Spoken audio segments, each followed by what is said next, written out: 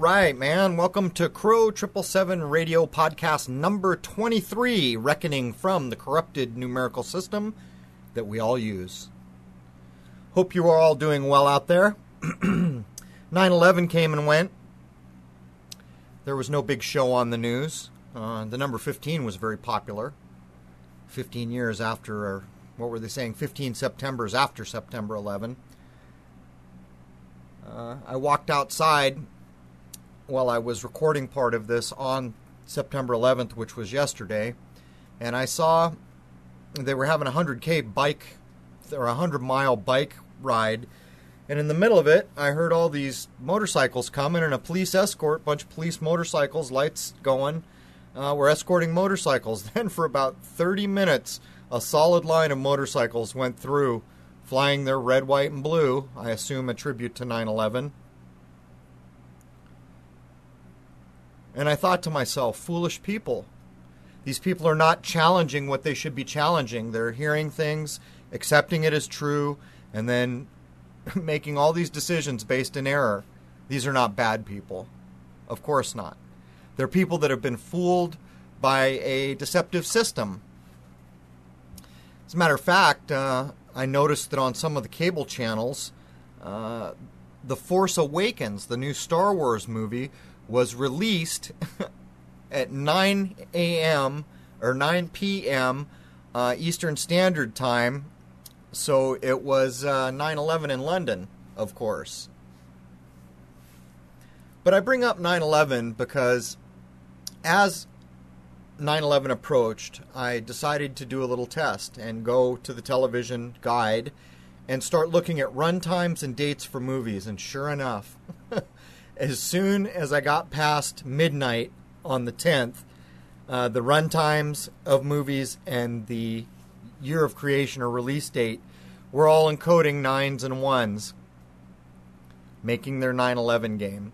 As an example, on Turner Classic Movies, there was an old Japanese import movie called Hara Kiri.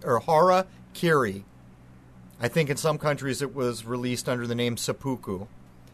People are more familiar with the word Harikiri, probably, where you gut yourself with the short samurai sword. But it was Hara Kiri, and according to Turner Classic Movies, it was released in 1963. But according to the internet, it was released in 1962. As a matter of fact, when you go look up the original IMDb database and all these other things, it was released in 62.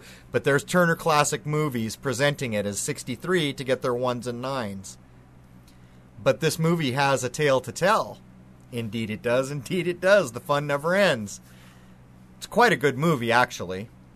Matter of fact, one of the better movies I've seen in a long time. And I did see part of it, or maybe most of it, a long time ago. But check this out. So there's a whole intrigue story around a samurai and his family. But at the very beginning of the movie, the first samurai that kicks off the story informs the taiko, or daimyo, whatever it was, one of the big men in the community, that he is from the Fukushima clan in Hiroshima.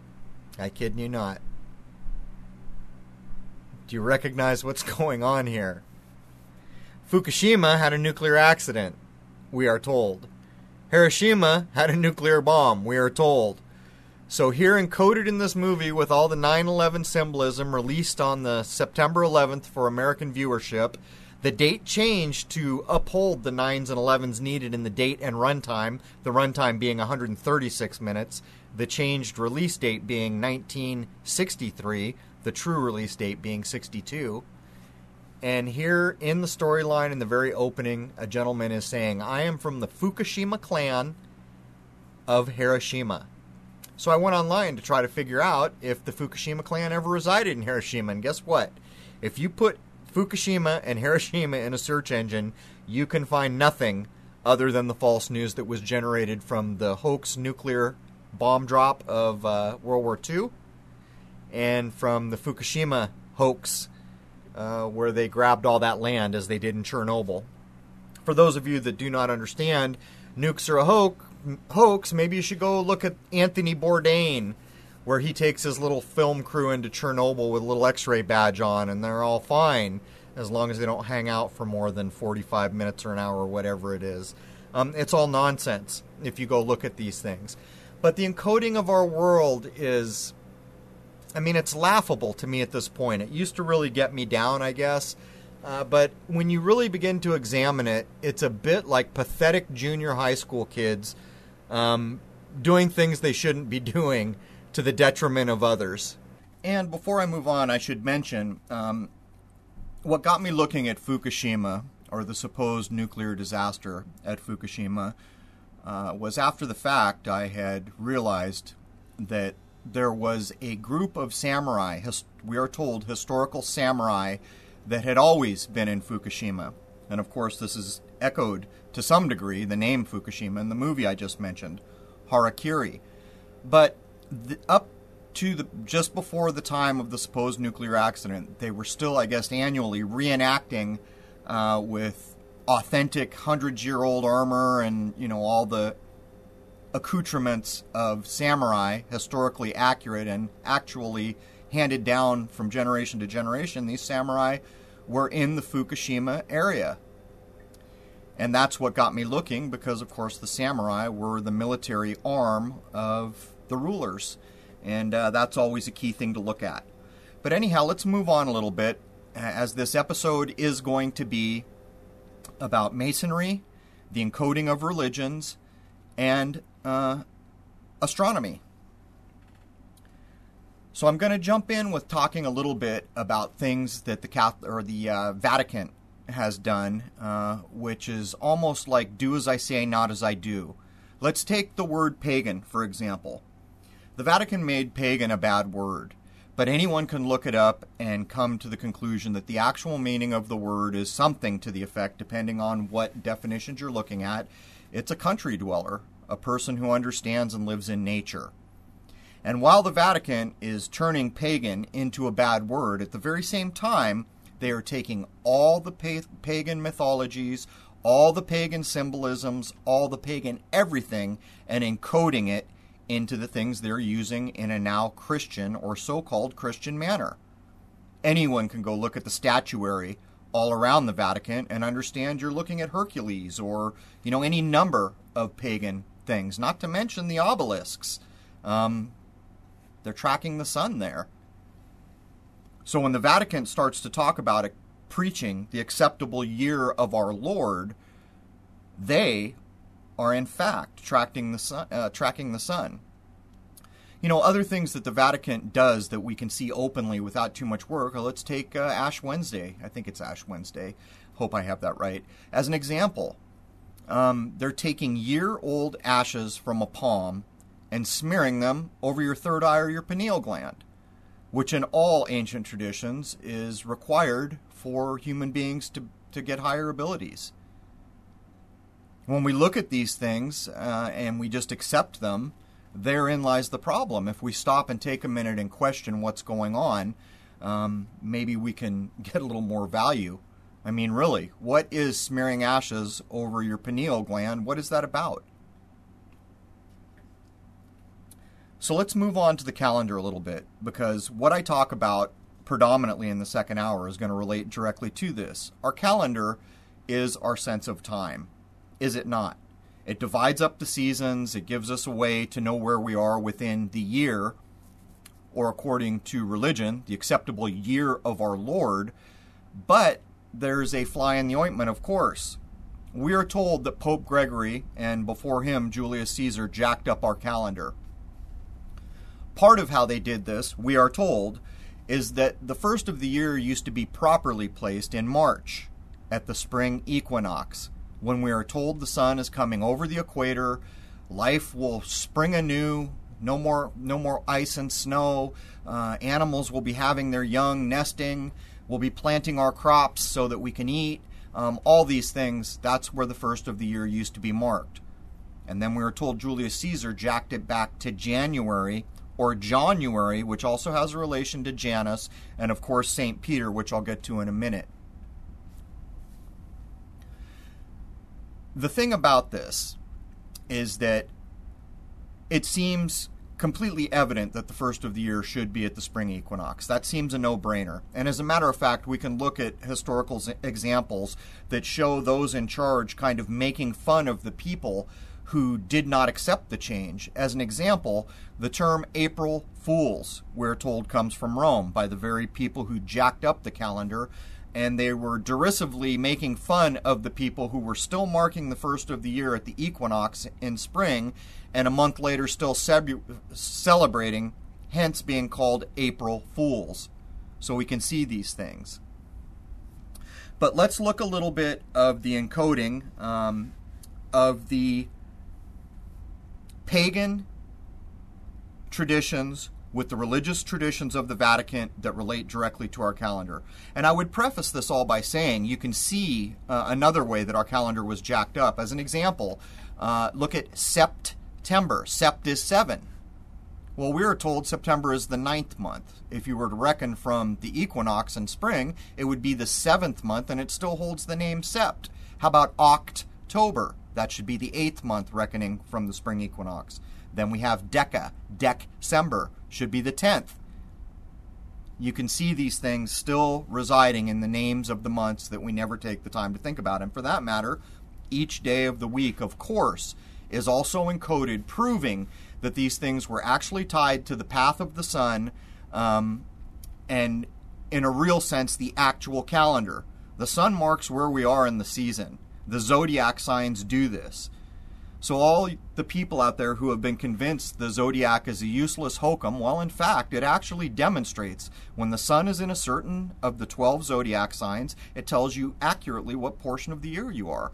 It tells you when you've come to an equinox or a solstice, and those are the only true divisions of a year.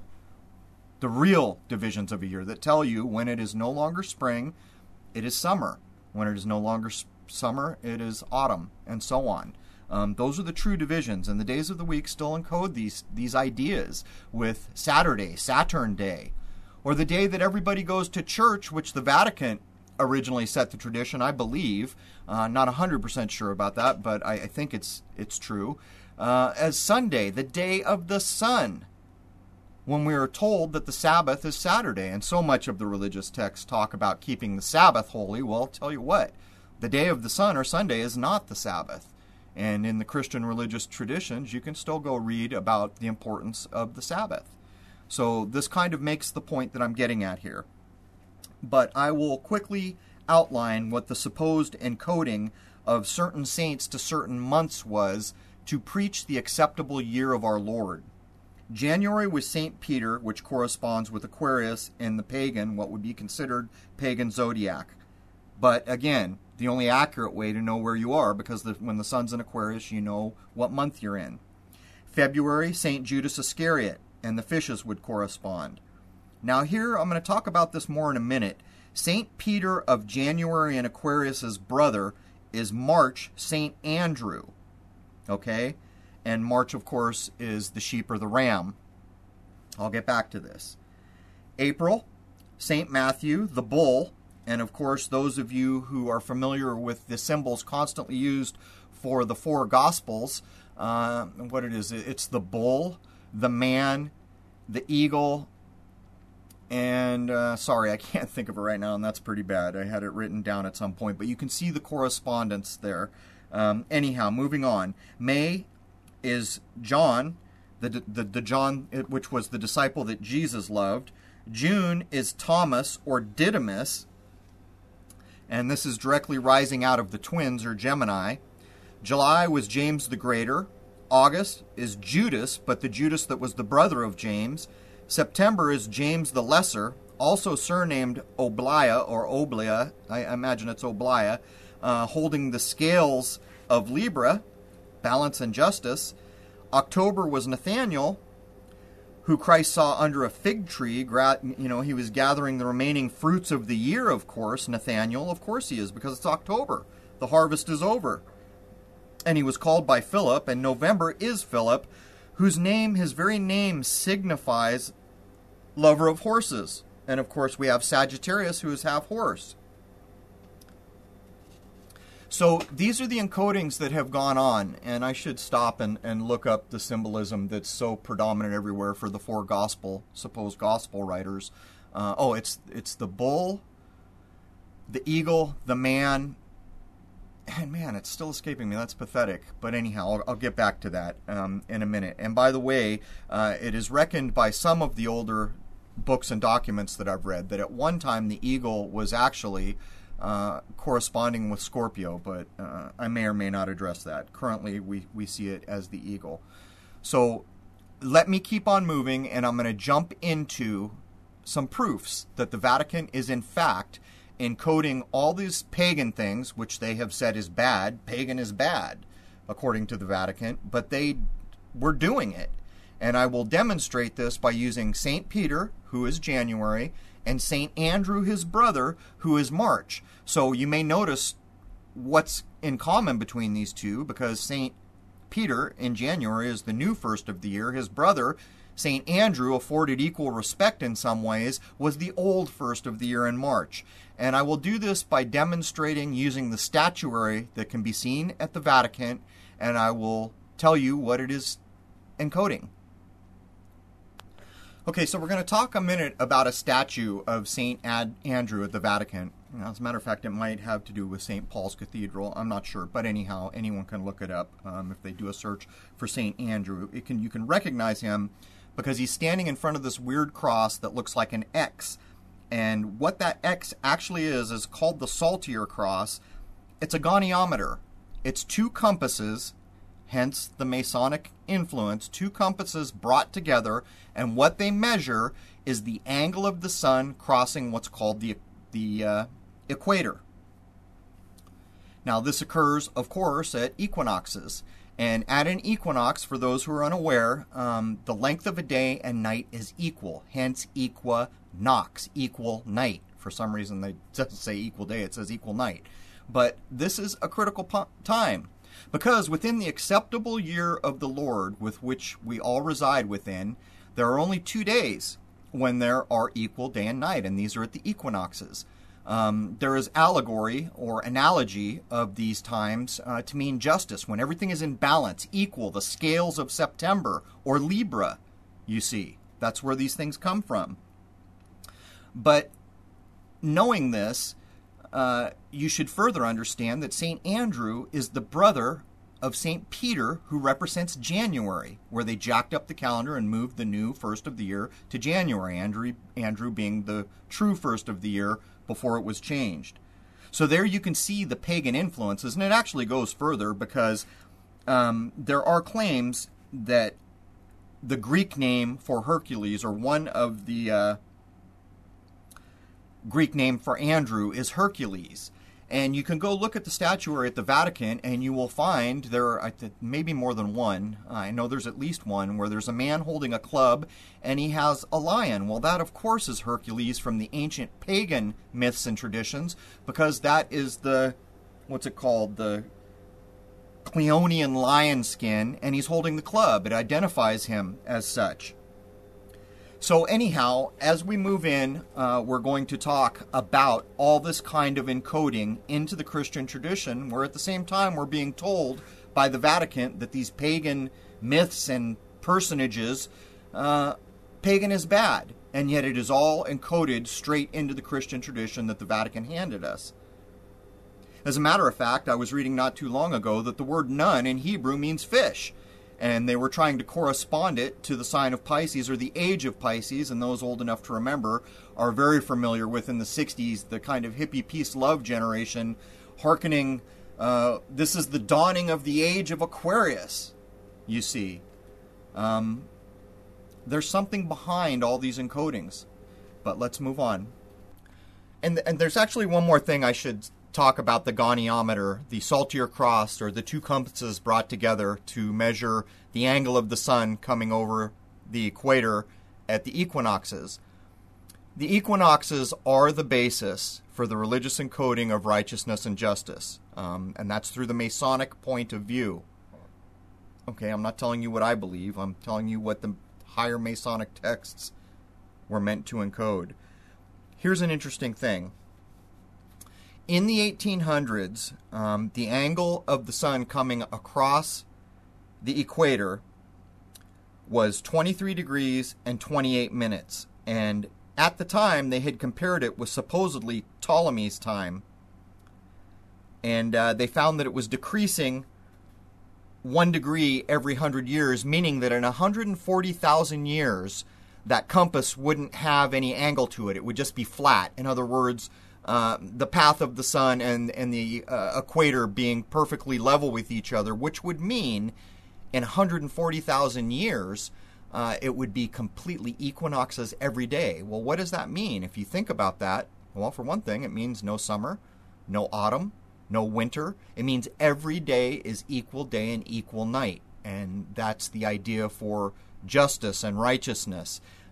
Think of living in this world where there is no winter. You know, for when I lived in San Diego, it probably wouldn't have meant much to me when I thought about it because there's not really many seasons there. But here on the East Coast, yeah, it's a big damn deal when everything freezes. For me, it sucks. I don't like it. You know, I grew up in a place where I didn't have to deal with it. But in terms of producing food or anything else, you can't do those things after the fall.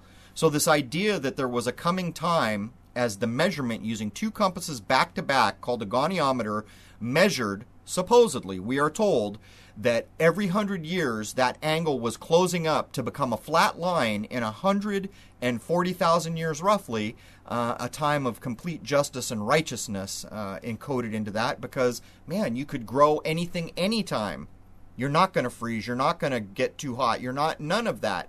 Just an equal, balanced equinox all the time. So I just wanted to mention that before I move on. All right, so moving on, in the second half of this show, which will be on crow777radio.com, I'm going to cover a lot of things that were apparently drawn from one of the highest Masonic texts. A lot of this information I've been able to cross-reference in more than one places, and you know I'll talk about that as I say these things. A lot of it is drawn from a book called The Devil's Pulpit, written by the Reverend Robert Taylor. What you should know about the Reverend Robert Taylor is he was jailed twice by the Crown for blasphemy. We are told that he was a surgeon in his own right, and he had a gift for oratory, so he went to divinity school and was trained either to the masters or basically what equivocates to equivalent to a PhD level in divinity from the Vatican, and he was an expert astronomer and spoke multiple, like 5 or 6 languages, which is very key in all this. Now, we are told within the texts, and actually there are some actual charges in the book, The Devil's Pulpit, which were, I guess, Xerox copied, and it was the charges brought against him from the sermons he was giving that outed what the Catholic Church had been doing under the guise of secret societies and Freemasonry, encoding with pagan and basically information about the sun into all the religion that they were handing out to the people following the Catholic Church.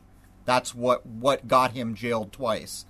Matter of fact, the second time he finally gave up because he was put in the poorhouse and had to get married even just to survive or something like this. I've forgotten. But we learned that supposedly there were 2 of the highest level Masonic books that made it into England at that time. And it's strange because that's how it's phrased. Made it into England at that time. We're further told that one of those copies went to 3 men who held the highest above Royal Arch degrees in Masonry. There were only 3 men in England at the time. I think it is supposed to be the king, one of the dukes, and another upper crust societal man.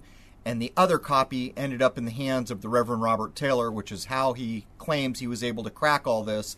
But I have gone through the astronomical knowledge, the astronomy, and everything he says, as far as I can tell, is absolutely true. The dates of, say, Virgo coming over the horizon for the first time, it's all accurate.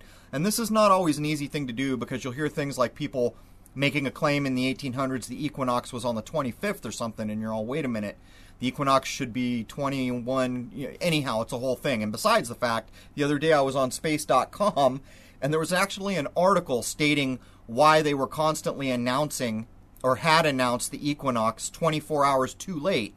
And this whole article was about no big deal. Well, yeah, it is a big deal. People deserve to know when the equinoxes are. They are a big deal. They are the only true reckoning of time with the solstices.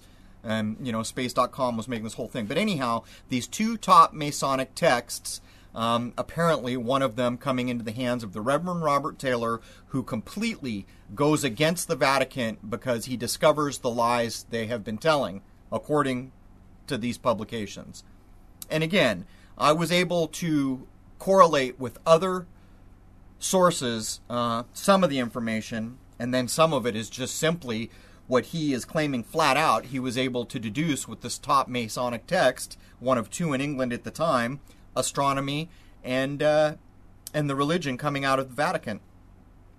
The interesting thing is when all is said and done, the book ends up saying what I have said all along, that these secret societies all owe their origin to Isis, Osiris, and the mystery schools of Egypt. They are no different than the Greek-Elysian mysteries, the Dionysian mysteries, even the mysteries of Bacchus. They are all the same thing, and I had said this for a long time before I even had dug too deeply into the Reverend Robert Taylor's writings, or what are called sermons, because what happened was he ended up publishing, or the book The Devil's Pulpit was published. He was in a place called the Rotunda telling everybody what he had discovered, and the Vatican labeled him the devil's preacher, and that if you went to the Rotunda to listen to this man, you were going to burn in hell. Hence the name of his book, The Devil's Pulpit. And again, he was jailed twice. But I did remember the encoding of the four gospel characters, Matthew, Mark, Luke, and John. Of course, it's the lion, the bull, the eagle, and the man. You see that the heads of these things encoded in a lot of the old cathedrals and art and other things. Reverend Robert Taylor, and others, by the way, had drawn the corollary that it was absolutely related to the four royal stars in astronomy that, again, mark the seasons. Those four stars being Regulus, known as the little king, Fomalhaut, which is Arabic for the little fish's mouth, Aldebaran, which is Arabic for the bullseye, of course, and Antares, the scorpion's heart, which, of course, I mentioned earlier that the encoding was changed to make it not so obvious. It was a scorpion at one time, apparently. And it changed to the eagle, or something of this nature. But anyhow, the end kind of conclusion of Reverend Robert Taylor holding the highest level Masonic text that ever made it into England in the 1800s, we are told, the other being with the king, a duke, and a rich guy, the three highest ranking Masons above Royal Arch, we are told. It's about the sun. That's what they are encoding. The acceptable year of our Lord as encoded by the secret societies. Now, I'm going to cover the rest of this in the second part on crow777radio.com, because a few things are certain in this life, and if we cover this material on YouTube, it will turn into an absolute clown show. All the people who were concerned with religion and why everyone doesn't believe why they do, or that these ideas shouldn't even be expressed because it goes against how they view Christianity or any other Jewishness for that matter. The religion of the Jews is covered in this extensively. Well, of course, the Old Testament, the first 5 books are, that's the same thing, the Jewish religion, the Torah. Having said this, I will cite my sources where I can. The Devil's Pulpit is a big part of it, and the Astronomy, I will mention one more time. I looked it up. It's spot on. Even correlating the goniometer that I talked about earlier and how the sun comes across the equator, it all lines up. It's a very interesting set of ideas. And again, it's information. I'm not asking you to accept this. I'm telling you it is an ancient account of people who did their best to out what secret societies and Freemasonry had done with astronomy and religion. And I suggest you challenge it, or if you think it's nonsense, walk away. Okay, in closing, here are the things we talk about in the second part on crow777radio.com. We talk about Freemasonic, or Freemasonry, the Masonic lodges, initiation levels, what it means to get to the Royal Arch degrees, what it means to be lower, the supposed beginnings of Masonry, and this is from 3 different people over 100 years ago who tried to delve into where they came from. And I'll give you a hint. In my view, I think the one that's closest is the guy who claims it goes back to Pythagoras, because Isis, Osiris, and all that stuff is clearly the beginning of all of it. Devil's Pulpit, the book, the Reverend Robert Taylor, the Elysian Mysteries, the Dionysian Mysteries, Isis, Osiris, Buddhism, Hinduism, and again, initiation levels. The use by Freemasonry of the words Christian, Jew, Israelite, and Hebrew. We talk and outline possibly what the acceptable year of our Lord is. The sun, the equinox, the solstice, the epistle to the Hebrews. We talk about free and accepted Mason and the Royal Arch degrees.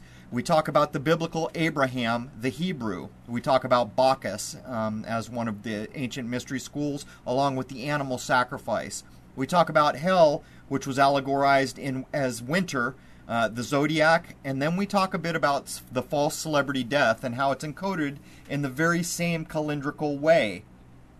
And believe it or not, we even divulge what's maybe the ultimate secret of Freemasonry, to include the Masonic passwords, which should only be known by the highest members. And to put that in context, apparently in the 1800s, there were only 3 people who knew the highest secret in London.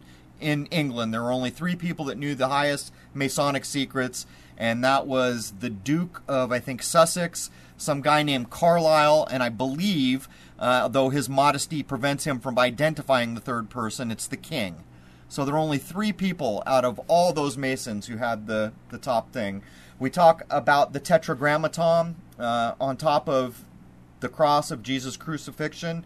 The Masonic use of INRI. We talk about archangels and the elements, earth, air, fire, water. We talk about the equator and the pagan rites and the Vatican. There's a heck of a lot, and it's a very interesting show.